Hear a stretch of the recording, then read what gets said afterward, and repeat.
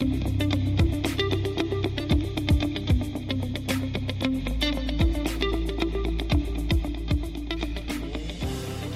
Michigan Medicine, and welcome to the October 19th edition of The Wrap. I'm Dan Ellman with the Department of Communication, joined once again by my colleague, Kathleen McCool. Thanks, Daniel. It's great to be here. Speaking of McCool, the temperatures are dropping. Fall is truly here. I hope you're enjoying the beginning of autumn. I totally am. And you want to know what else is cool? Listeners can now check out The Wrap on iTunes, Stitcher, Google Play, or any of their favorite podcast hosting sites.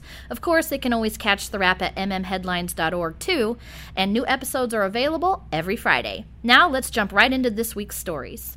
Earlier this week, Headlines informed readers about a unique survey that was carried out at the Rogel Cancer Center and the Radiation Oncology Clinic. In the survey, patients, families, and employees were asked, if you could change one thing or break one rule to improve the patient experience, what would it be and why? To discuss the survey and its results, we're joined by Anuja Mudali of the Office of Patient Experience. Anuja, welcome to The Wrap. Hi, Dana and Kathleen. Thanks for having me. So I really appreciate the concept of this survey. I think it's really cool. And I was wondering if you could talk to us a little bit about how the idea for the survey came about and how it was facilitated. Julie Witzke, a manager in our area in Office of Patient Experience, read about the survey on the Institute for Healthcare Improvement, and she thought it was a great way to get frontline data to supplement what we already know. We have a lot of data that comes in from patient satisfaction survey and patient relations data, but this was just directly from the patients and staff. So what were some of the key findings of the survey? Well, it was really interesting, Danielle. The people enjoyed taking the survey, definitely. We got some great feedback from our patients, and a lot of it was kudos for our caregivers and providers. Patients were very thankful for the care they received at Michigan Medicine and were very happy to be here. But of course, on the flip side, we received some feedback for areas of improvement. Like what? In the Cancer Center, we found some of the feedback that we received was from patients and families concerned about the wait times in certain areas. So the blood draw stations, there was a lot of wait times, and as well as in the pharmacy area. And these findings were not too surprising to the Cancer Center leadership or the clinic leadership, because they were already working on some priorities to improve the wait times. In the blood draw areas, they are adding some more stations so more people can be seen at the same time. And in the infusion pharmacy, there's a plan to add a clean room so that the drug cocktails can be mixed ahead of time so that patients don't have to wait for their infusion drugs after they see their doctor. It's all about some efficiency. Yes, it is. Mm-hmm. So that's really great feedback that you're receiving from our patients, and I'd really be interested to know what is some of the feedback that you're receiving from employees. Yes, so from the employees and faculty, what we received was feedback on communication and also on workflows. So how different groups work together, how work gets handed off from one area to the other.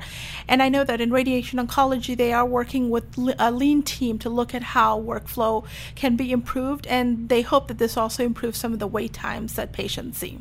Awesome. Thank you so much, Anuja. That's really a fascinating survey with fascinating results. To learn more about the Breaking the Rules for Better Care survey, visit mmheadlines.org. And while you're checking out the site, check out other featured stories from this week, such as a profile of Administrative Manager Pam Beatty-Cupid, who has been with the organization for 50 years. I can't even imagine what she's seen on campus. Mm-hmm. Pam will be honored at the upcoming Service Awards dinner on October 29th. Congratulations to Pam and all employees who will be recognized at the Service Awards dinner. Your dedication and loyalty to our organization is truly inspiring. Finally this week, in honor of Quality Month, Headlines ran a Q&A with Senior Director of Quality, Linnea Shervinack, who gave some thoughtful advice to aspiring leaders, and employees who earned Making a Difference awards last month were highlighted as well. Check out all these stories and more by visiting mmheadlines.org. All right, Kathleen, do you have something to perk up our listeners? Why, yes, I do, Daniel. I'm going to make him an offer he can't refuse. With cool weather comes cool scenery. Trees are changing and fall colors are about to be on full display. And there's no better place to take a color tour than in northern Michigan. In that spirit, Grand Traverse Hotel and Spa in Traverse City is offering employees a special room and spa rate, which of course is subject to availability. If you book a room on the Grand Traverse Hotel website, be sure to use the promo code XMCARD. That's promo code XMCARD. Go to mmheadlines.org and search Employee Perks for more information on all of these exclusive offers available to Michigan Medicine team members. All right, it's now time for trivia. Last week, we asked readers, in what city in Ghana are 2 U of M fellows carrying out mental health research? The answer is Kumasi. Congratulations to Lori Lathers, a senior training specialist in nursing clerical services, who was one of our listeners to correctly email us the answer. Lori, a member of the Department of Communication, will be in touch shortly to get you your prize. Now for this week's question.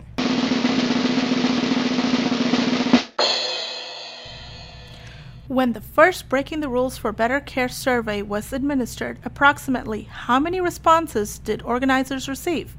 Again, how many responses did the survey organizers receive in the recent Breaking the Rules survey? If you know the answer, email it to headlines@mid.umich.edu and you can win a prize.